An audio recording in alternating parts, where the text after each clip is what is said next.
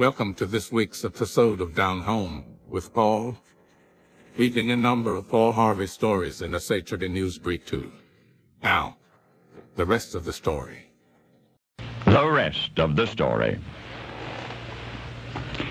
For one reason alone, shy little Carlos regretted his family's moving to the tiny town of Miami, Arizona. That reason was the kid next door. The boy's name was Bobby. He was a full-blooded Native American, same age as Carlos, same grammar school class, but a lot bigger. Now, Carlos was himself half Irish, half Cherokee.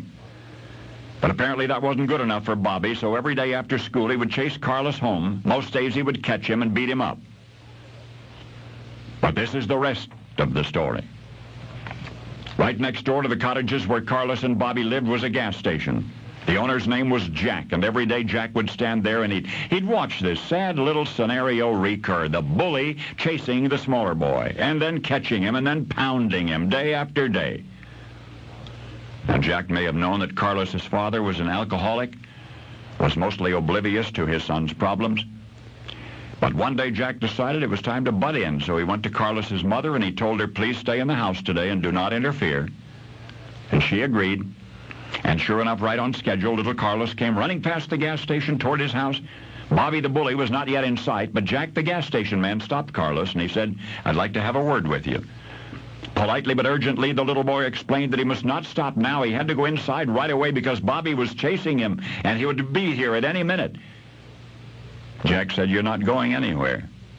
You're going to stand up for yourself and fight this boy right now." But Bobby was too big, Carlos pleaded. Jack wouldn't listen. He said, "You're not going to run away anymore." And the more he encouraged Carlos, the braver the little boy became, so brave that when Bobby the bully arrived, Carlos actually jumped him and wrestled the bully to the ground. And it was but a brief tussle, at the conclusion of which Bobby the bully cried, "I give, I give." And as Jack the service station man had known in his heart from the start, Bobby would never chase Carlos again. In fact, perhaps predictably, they became friends. Now, I know this sounds like one of the many mountainous molehills of which childhood is comprised, an insignificant episode in the life of a couple of greater stories, but for Carlos it was ultimately significant. And even more, the time he turned around and stood his ground made him whatever he was to be forever after. For you would never have heard of that little boy who let a bully get the best of him, were it not for the man he became. World middleweight karate champion from 1968 to 1974. And the star of such movie box office knockouts as A Force of One, Delta Force, Code of Silence. But now whenever you hear his name, you will picture a scared little boy trying to outrun a bully, and a concerned stranger who put an end to the running of Carlos Reynoris, whom the world has come to respect as Chuck Norris. Now you know the rest of the story.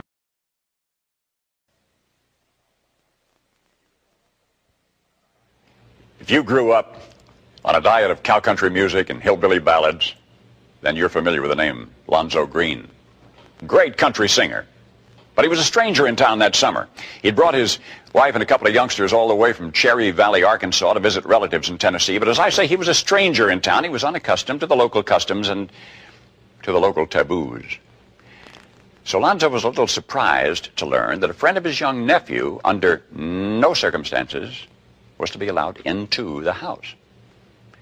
His teenage nephew Jimmy had proudly, excitedly spread the word around school that Uncle Lonzo, the musician, had come to town and he was staying with them right there in their apartment on Lauderdale Court. And naturally, this impressed Jimmy's young friends, especially one, that quiet, dark-haired boy of 15.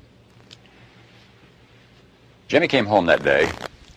He told Lonzo about the boy, how he had his own guitar, but he didn't know how to tune it. And if Lonzo would just tune the guitar for him, the boy would be so grateful. Lonzo said he'd be happy to oblige. He asked Jimmy when his friend could come with his guitar, and then Jimmy's eager smile faded.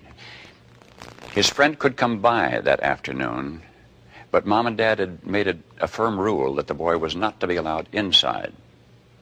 He was, as they said in those days, from the wrong side of the tracks. They had explained, well, some folks called him white trash.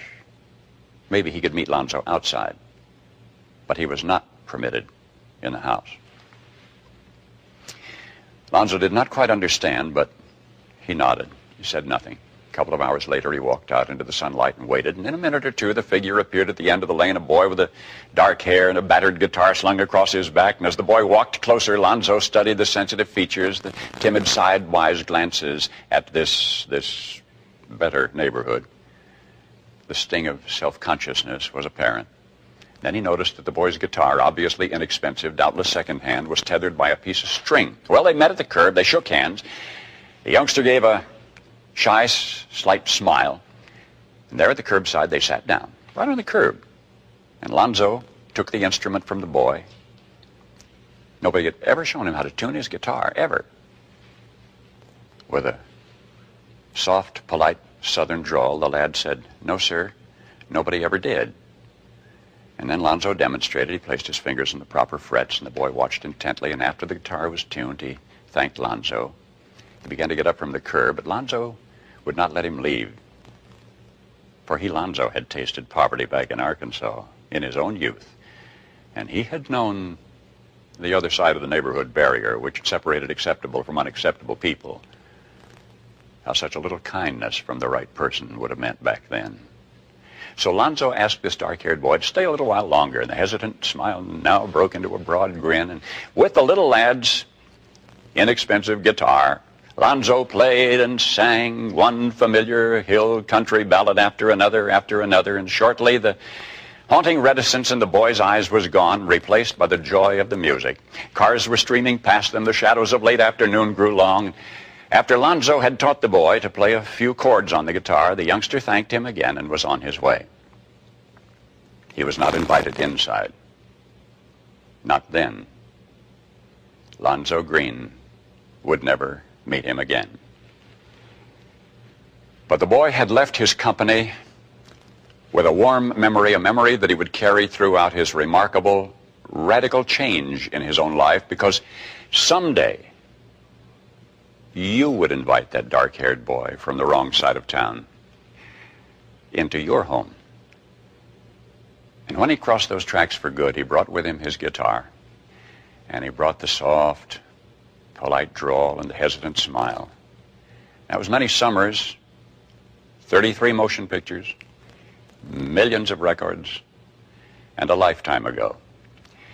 And if there is a happy ending mixed in with our own bittersweet memories, it is that the boy was never ever after unwelcome again. That young fellow who once upon a time was not allowed inside was Elvis Presley.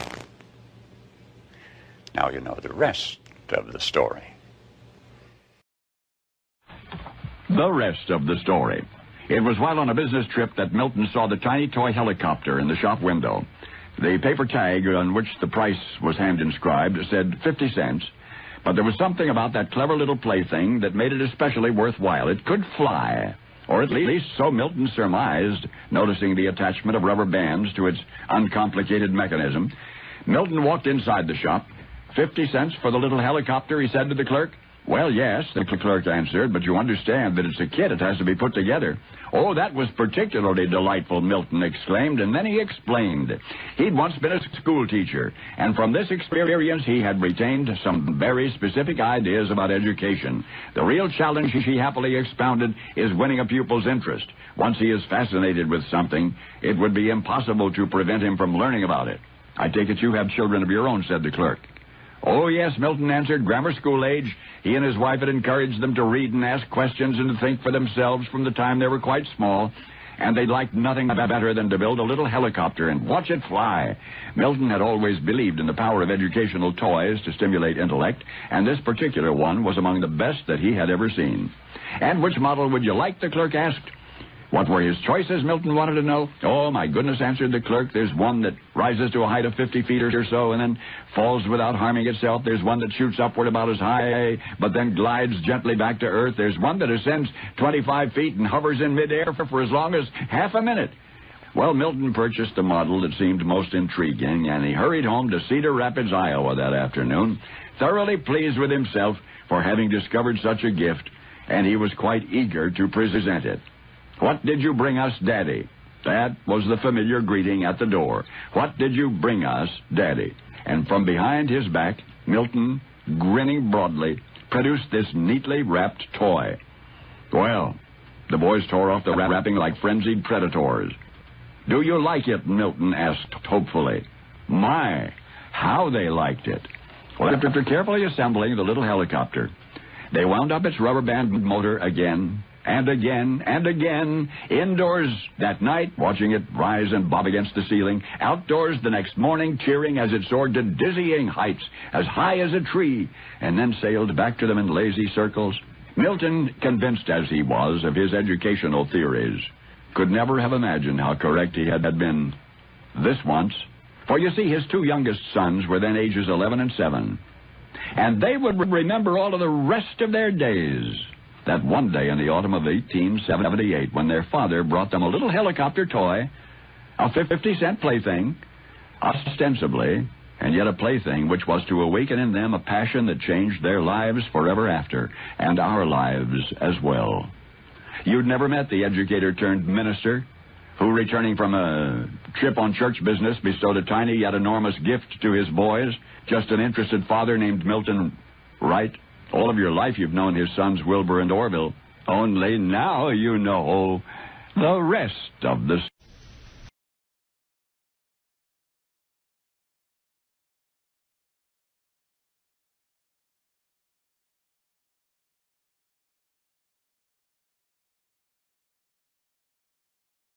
Hi, I'm Danica Patrick. Watching my nieces grow, play, and learn is amazing, but not every child gets to be carefree. 1 in 6 kids in the U.S. are hungry. This breaks my heart, and it's something that Feeding America is working to change. Each year, the Feeding America network of food banks rescues billions of pounds of good food that would have gone to waste and gives it to families in need.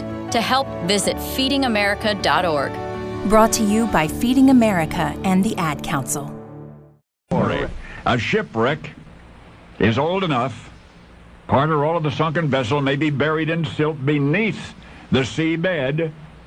In such cases, marine archaeologists bring out the big guns. Ground-penetrating radar, which can see what lies below. And sometimes the results are astounding.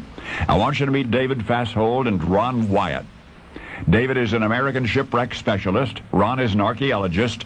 Together they stand on the verge of uncloaking a mystery that has fascinated yet utterly frustrated previous investigators. And the key to discovering the fate of this particular sunken ship is subsurface radar. Their team of explorers, breathless with anticipation, studies the radar surveys of the site. "Look," an excited somebody says, pointing to an area. It's about 82 feet from the stern, where they can see the remains of the ship, where the radar image is so crystal clear down there that they can count the floorboards on the deck between the bulkheads. For our right now high-tech times comprise a golden age of discovery. For centuries, in many instances, the sea has guarded her ill-gotten gain, but diver explorers, assisted by the subtlest sensing equipment, are taking back riches and precious remnants of history that have eluded their seekers in generations past.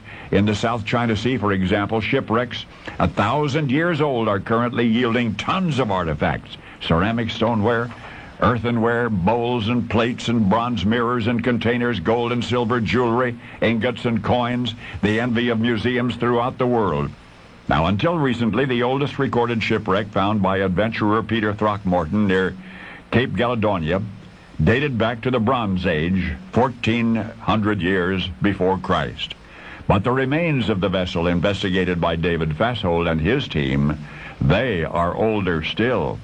For as the astonished scientists pored over the data from ground-penetrating radar in 1994, field archaeologist Ron Wyatt made an extraordinary discovery of his own. Huge stones near the site, stones with holes hand-carved near the ends, drogue stones they were called, as ancient mariners dragged them behind the ships for greater stability in high seas. Now, carbon dating is not complete. Excavation has barely begun. But Saleh Baratuntan, chief geologist at Ataturk University, believes that incredible man-made vessel, now fossilized, may be tens of thousands of years old, and more is precisely what it appears to be. The ship's measurements are close enough, 558 feet by 148 feet, roughly what ancient texts suggest. And yes, I do mean to say that the final resting place of that formidable vessel, at an inexplicable altitude of some 7,500 feet in the mountains, near the bone-dry border of Turkey and Iran, further suggests a fantastic voyage, which until now many believe never happened. A mission of survival made possible by an enormous craft, which was at the very least ahead of its maritime. Since you were small, you have heard it called Noah's Ark. Well, now you know the rest of the story. The rest of the story. May 25, 1951, he made his Major League Baseball debut. That day, he was 5 times at bat, no hits. The next day, he was 3 times at bat, no hits. The day after that, he was 4 times at bat, again, no hits. And the days rolled by. And the most the hapless rookie could muster was 1 hit in 26 times at bat. So you'll understand why after the most recent of those humiliating games, the rookie went into the locker room, he sat down in front of his locker and cried. But this is the rest of the story. It was his first season of Major League Baseball, 26 times at bat, 1 hit. After the last in that long string of demoralizing games, the team manager found him in the locker room, sitting in front of his locker, crying. The manager couldn't help feel partially responsible. The rookie had come up to the majors on his advice. In fact, the rookie, terrified at the thought of batting the big league pitch, would have preferred to stay in Minneapolis with the American Association. There he could hit a comfortable .477. Now in the majors, he was batting .039. So when the manager found his new recruit sitting alone in the locker room in tears, he, the manager, knew what was wrong, but he asked anyway. And the rookie stood up at the sound of the manager's voice. He'd been caught in a very private moment. But the sympathy in the manager's eyes dispelled the young fellow's embarrassment. And he begged the manager, please, please send me back down. Quietly, the manager reaffirmed his faith in the rookie's potential. He was just nervous, that was all. And tomorrow was another day.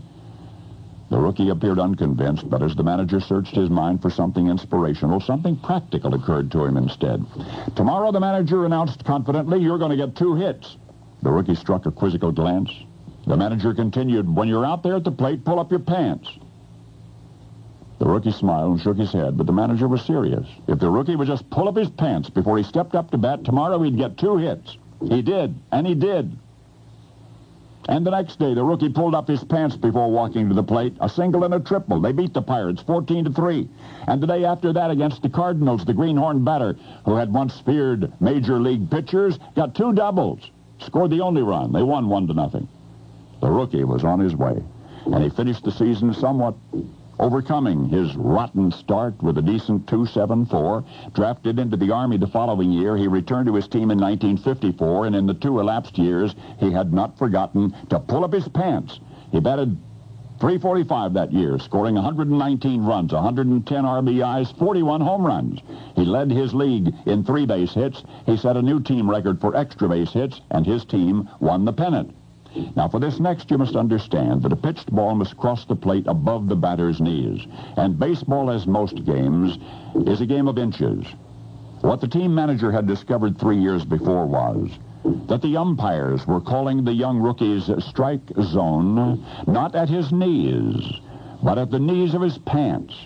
And with his pants pulled up, the low pitches were no longer good, and the once intimidated rookie became a superstar. You know his team, the New York Giants. You know his manager, Leo DeRocher. And now you know the rookie who had but to pull up his pants to lift himself into the stratosphere of baseball immortality. Willie Howard Mays, Willie Mays. And now you know the rest of the story. The rest of the story. Neither Eli nor Mortimer said a word as they drove past the city limits and out toward the dark woods outside town. And when they found a secluded spot, both of them got out of the car. Eli stared into Mortimer's eyes. He said, "I don't want it to end this way, but I can't take care of you anymore. I can barely feed myself." Obvious as it ought to have been, now for the first time, Mortimer appeared to realize that something was terribly wrong. He looked around him and then up into the looming tree branches and then back into the face of the man who'd found him orphaned and hungry and then fed him and loved him.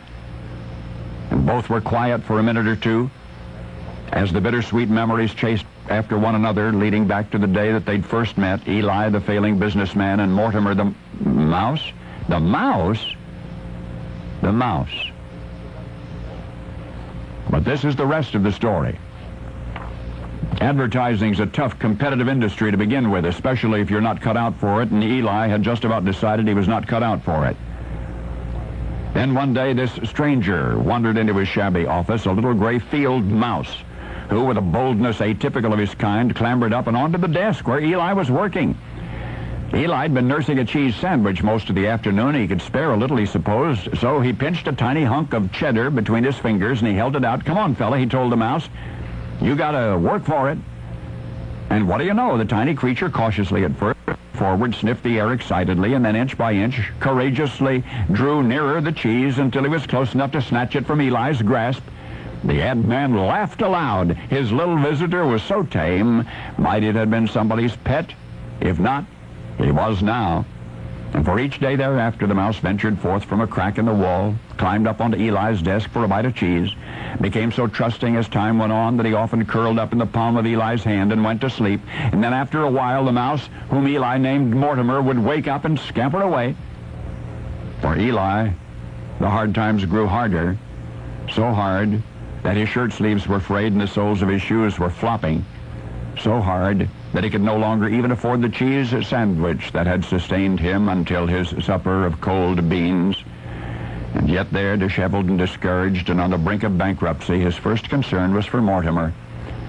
For there was a restaurant downstairs, a restaurant whose owner baited his mousetraps with the same cheese that Eli could no longer afford to share. And that's when Eli decided to take Mortimer out into the woods on the edge of town. "I want you to be careful out there," he told the little fellow. And Mortimer was gone. But once upon a remarkable encounter in 1923, there was a commercial artist in Kansas City too soft-hearted for the aggressive world of advertising.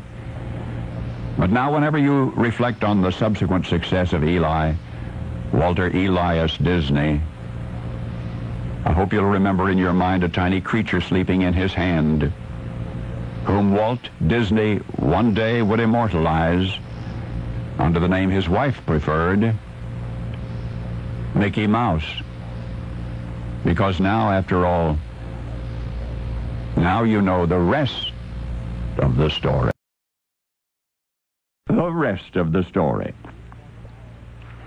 He was our ambassador to France, and he had embarked on a quest for a machine. A machine. The degree of secrecy involved in his search is uncertain. We do know that he had learned that the machine was somewhere in Italy.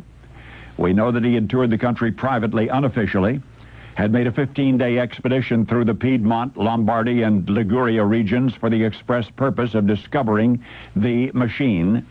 We know that he, our United States ambassador to France now, had quietly, carefully recorded vast data on Italian culture. We know that he had literally risked his life by smuggling restricted substances from Italy across the Alps back into France. And still he had come up empty. He had failed to find the machine.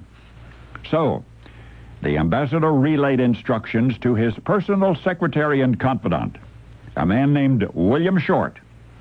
The secretary, still in Italy, was by urgent request to continue the ambassador's investigation. Well, it was winter.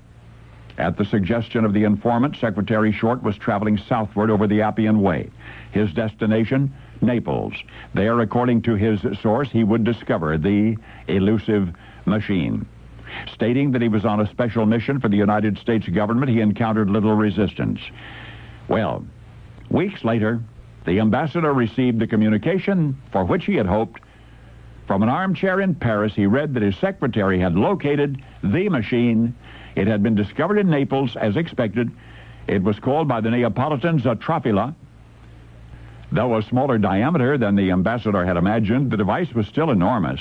Quote, the depth of the mortar is about 20 or 24 inches. The width of the mortar that you desired to know is marked on the mold that you'll receive. It was left with my banker at Naples to be forwarded to you, end quote. And so, our ambassador to France procured the machine which he had sought, and it was promptly shipped to the United States for the private use of the ambassador upon his return. Oh, yes, I say his private use. In fact, there's no extant record to the effect that anyone in the United States knew what the ambassador was up to. But this is the rest of the story. When our ambassador to France returned from abroad, he had in his possession a machine like none other in the New World. For many years, he used the device for the benefit of himself and family, and this in the decade before the dawn of the 19th century. You see, our ambassador to France, our foreign diplomat who so ardently involved himself in the culture of Italy, the man who made his quest to secure a certain mysterious machine, was to become in 1801 our third president, Thomas Jefferson. And the product which he introduced to America, the wonderful, then anomalous delicacy that he brought to us, produce of the press of this mysterious machine, has since emerged into ubiquity. Spaghetti. Spaghetti. The trafila was a spaghetti-making machine. And now you know the rest of the story.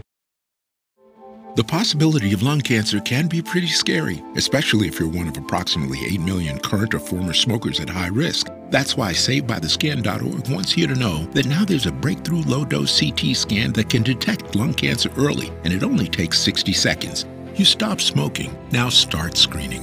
For an easy quiz to see if you're eligible, visit SaveByTheScan.org. It could save your life. SaveByTheScan.org is brought to you by the American Lung Association's Lung Force Initiative and the Ad Council. Looking for a very warm and friendly church to attend? Come to Elkhart Bethel UMC at Michigan and Simonton Streets. Sunday hymns worship is at 9 a.m. followed by cookie fellowship and Sunday school. What are policemen made of? Don't credit me with the mongrel prose that I'm about to recite, because it has many parents. It has thousands of parents. Policemen.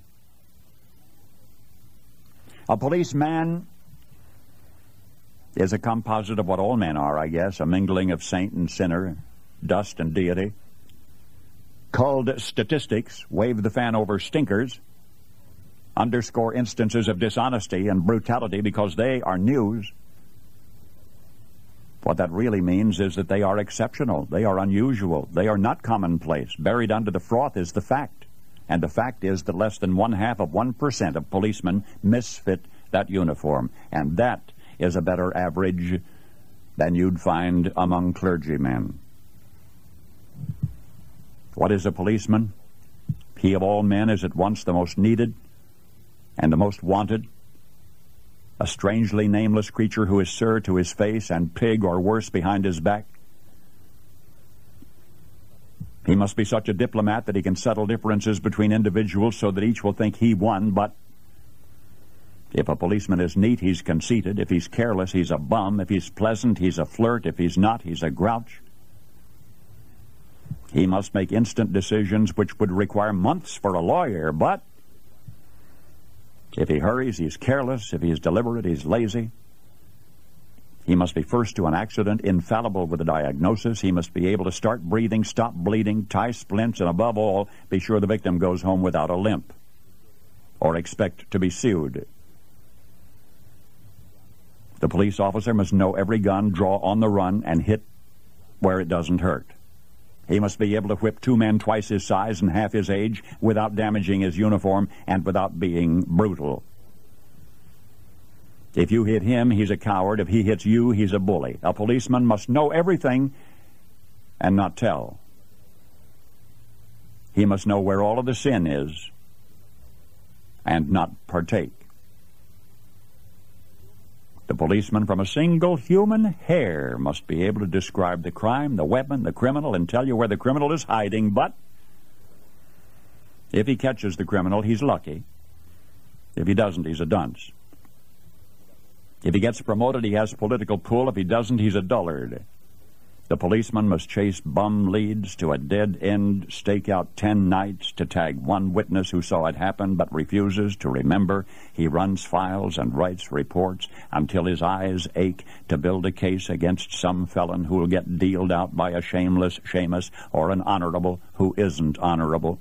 The policeman must be a minister, a social worker, a diplomat, a tough guy, and a gentleman. And, of course, he'll have to be a genius because he'll have to feed a family on a policeman's salary.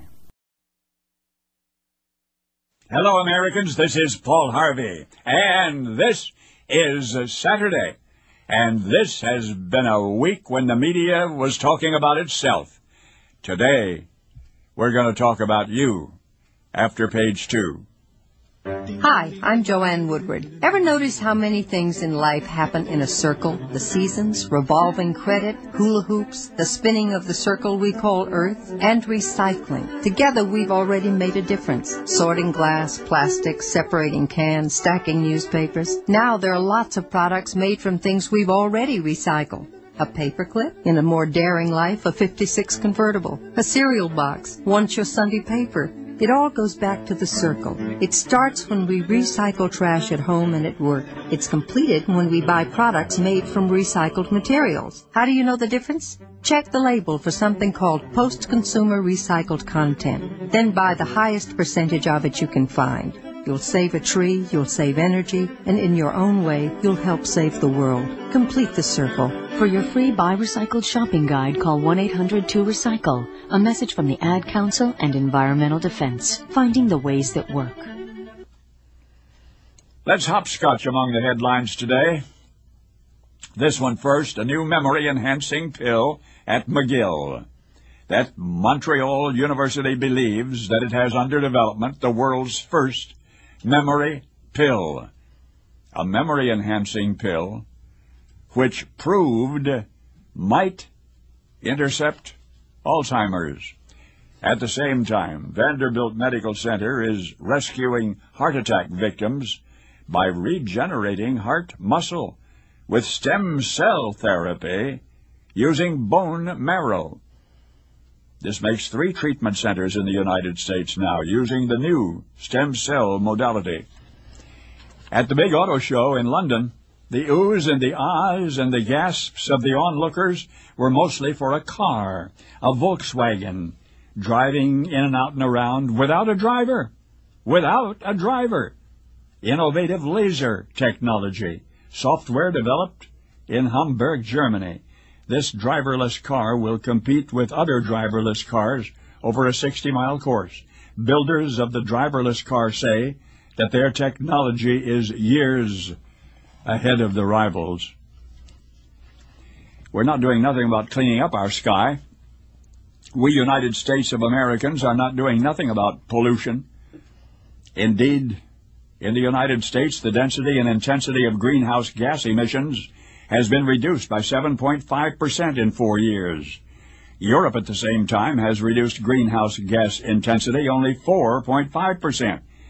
We are working very hard to bring cleaner technology into the marketplace with incentives and mandates and partnerships. We Americans are decreasing greenhouse gas emissions twice as fast as they.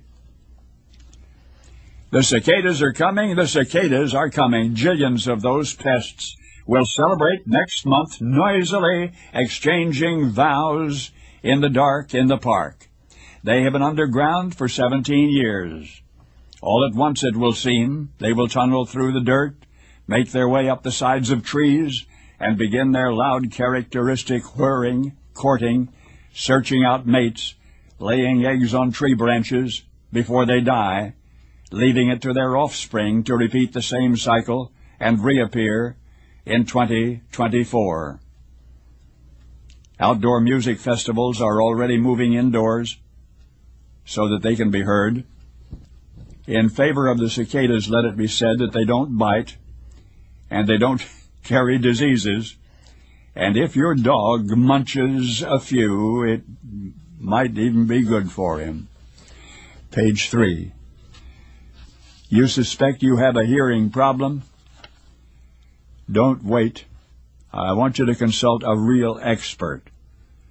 Call Audibel, Audibel, today.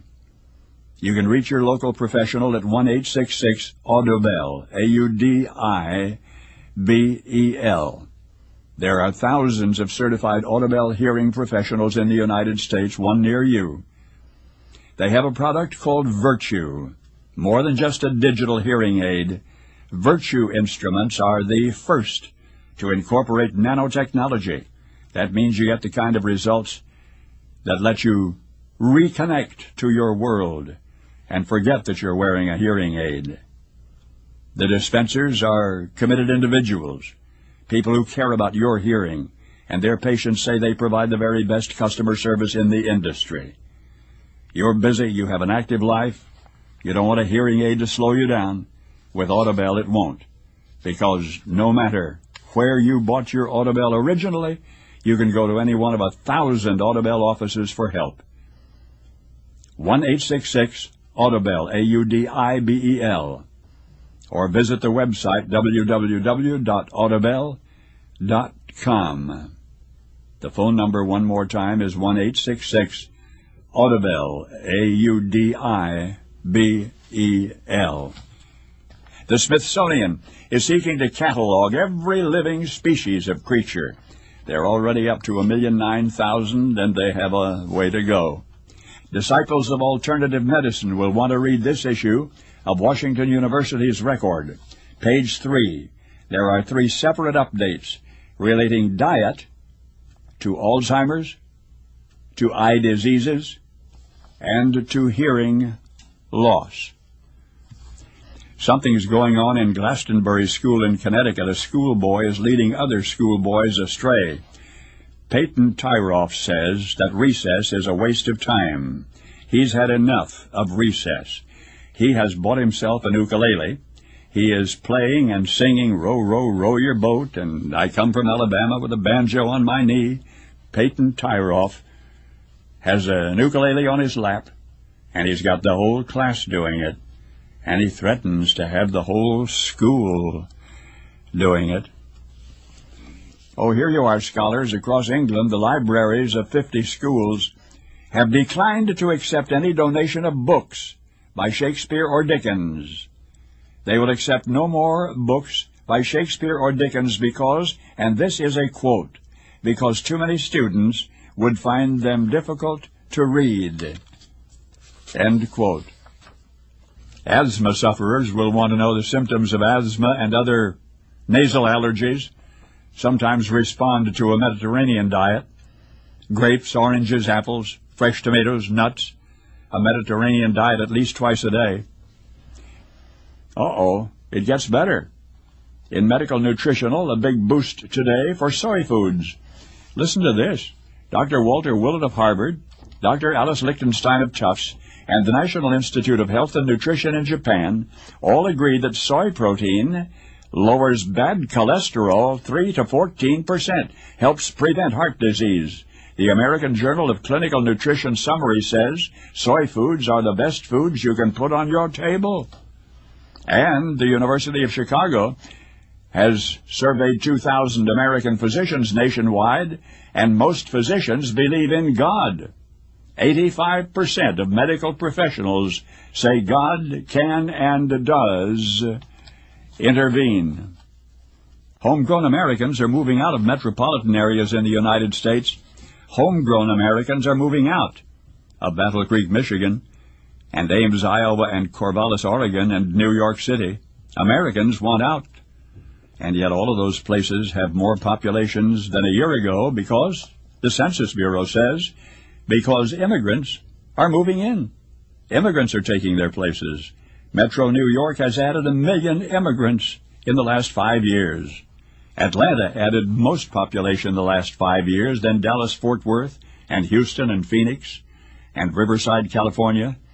They continued to sprawl and congest and pollute, however, because they're adding 36 million immigrants, about a third of whom are illegal. Recent immigration reforms are in favor of the immigrants. For every dollar they pay in taxes, they will collect $3 in government benefits, Medicaid, food stamps, public housing. Page 4. Hello? Awful night. Beth? My erosive acid reflux. Haven't you heard of Protonix, pantoprazole sodium? What? Protonix. One daily tablet helped control daytime, even nighttime acid reflux symptoms. Nighttime symptoms, too? Yep, even help repair acid reflux damage. Plus, I save on my Protonix prescription. Think I could save on my copay? Check your health plan. Right. Gotta go. Where? To see my doctor about Protonix. Protonix copays are not less than generic drugs. Prescription Protonix heals acid-related erosions in the esophagus and relieves associated frequent and persistent heartburn. Most patients heal within 8 weeks. Your results may vary. Doctors may prescribe Protonix longer to maintain healing. Studies lasted 12 months. Other serious stomach conditions may still exist. In studies, the most common side effects were headache, diarrhea, and gas. Go to ProtonixSavings.com or call 866-794-ACID to learn more about Protonix, acid reflux disease, and savings. See our ad in the Saturday Evening Post. Ask your doctor if Protonix is right for you. Our nation's exploration of space is probably our nation's least expensive extravagance. Most all of the dollars which build and supply our space vehicles are recirculated in places like Seattle and Wichita, and Texas and Connecticut and California. Just the fallout from our space exploration results in improved valuable tools and technologies and things which pay for themselves many, many times over, which reminds me that it's time for Paul Harvey to update his audit on all of our pennies from heaven. Right now, an unwinnable war is consuming our seed corn, while Russia, with lesser reserves, is busy exploring opportunities in space. Russia, right now, is anticipating industrialization and colonization of the moon. The Space Adventures Travel Agency, right now, is allied with Russia in arranging 5 tourist space flights, which will include a trip around the moon and may include a landing of people on the moon, each of whom paid his own way. Forbes magazine keeps score. The richest man in the world is still Bill Gates. Number 2 is now Carlos Helú, owns Mexican Telecom, worth $53 billion. America's wealthy people are the most generous in the world. Bill Gates and Warren Buffett have sent the largest share of their accumulated fortunes to help the hungry and the sick people in Africa. What motivates so many American Robin Hoods, eager to take money back from the rich and give it to the poor? Well, James Fowler, University of California, says there is a Robin Hood impulse in some people. Robin Hood, of course, was a folk legend in Old England who took from the rich and gave to the poor. More recent studies confirm that the impulse, the egalitarian impulse, reveals a taste of equality in all of us. A taste for equality. Controlled studies at the University of California revealed that 70% of participating students are like the legendary Princess Papuli of Hawaii, who had so much papaya she just loved to give it away. But this study affirmed that participants tended to spend their own money and to share it with others, with a collective effect of equalizing income. Now, page 5. Hey, according to a recent study by researchers at the University of Washington, almost 2 billion of us have had our records stolen, with personal information on those records That's like saying that the personal information, Social Security, credit card numbers, medical histories, benefits, PIN numbers, you name it, have been stolen from everybody in the United States times 9. The odds are that your identity has already been stolen. May not have been used yet, but it may be in the hands of a thief. LIFELOCK, the only company in the world that has been independently proved to stop identity theft. And it costs only $10 a month. Guaranteed. We all need it. And you get LifeLock. Get it now by going to lifelock.com or telephone 1-877-LifeLock. For what it's worth, did you hear about the long-locked safe in Monroe, Connecticut? A 450-pound-old safe in the Monroe Historical Society has finally been opened. The opening cost more than the safe cost. And inside the safe, mostly old newspaper clippings from the 1930s, and a poem by Anonymous. And what else? Inside the safe? The combination. Paul Harvey. Good day.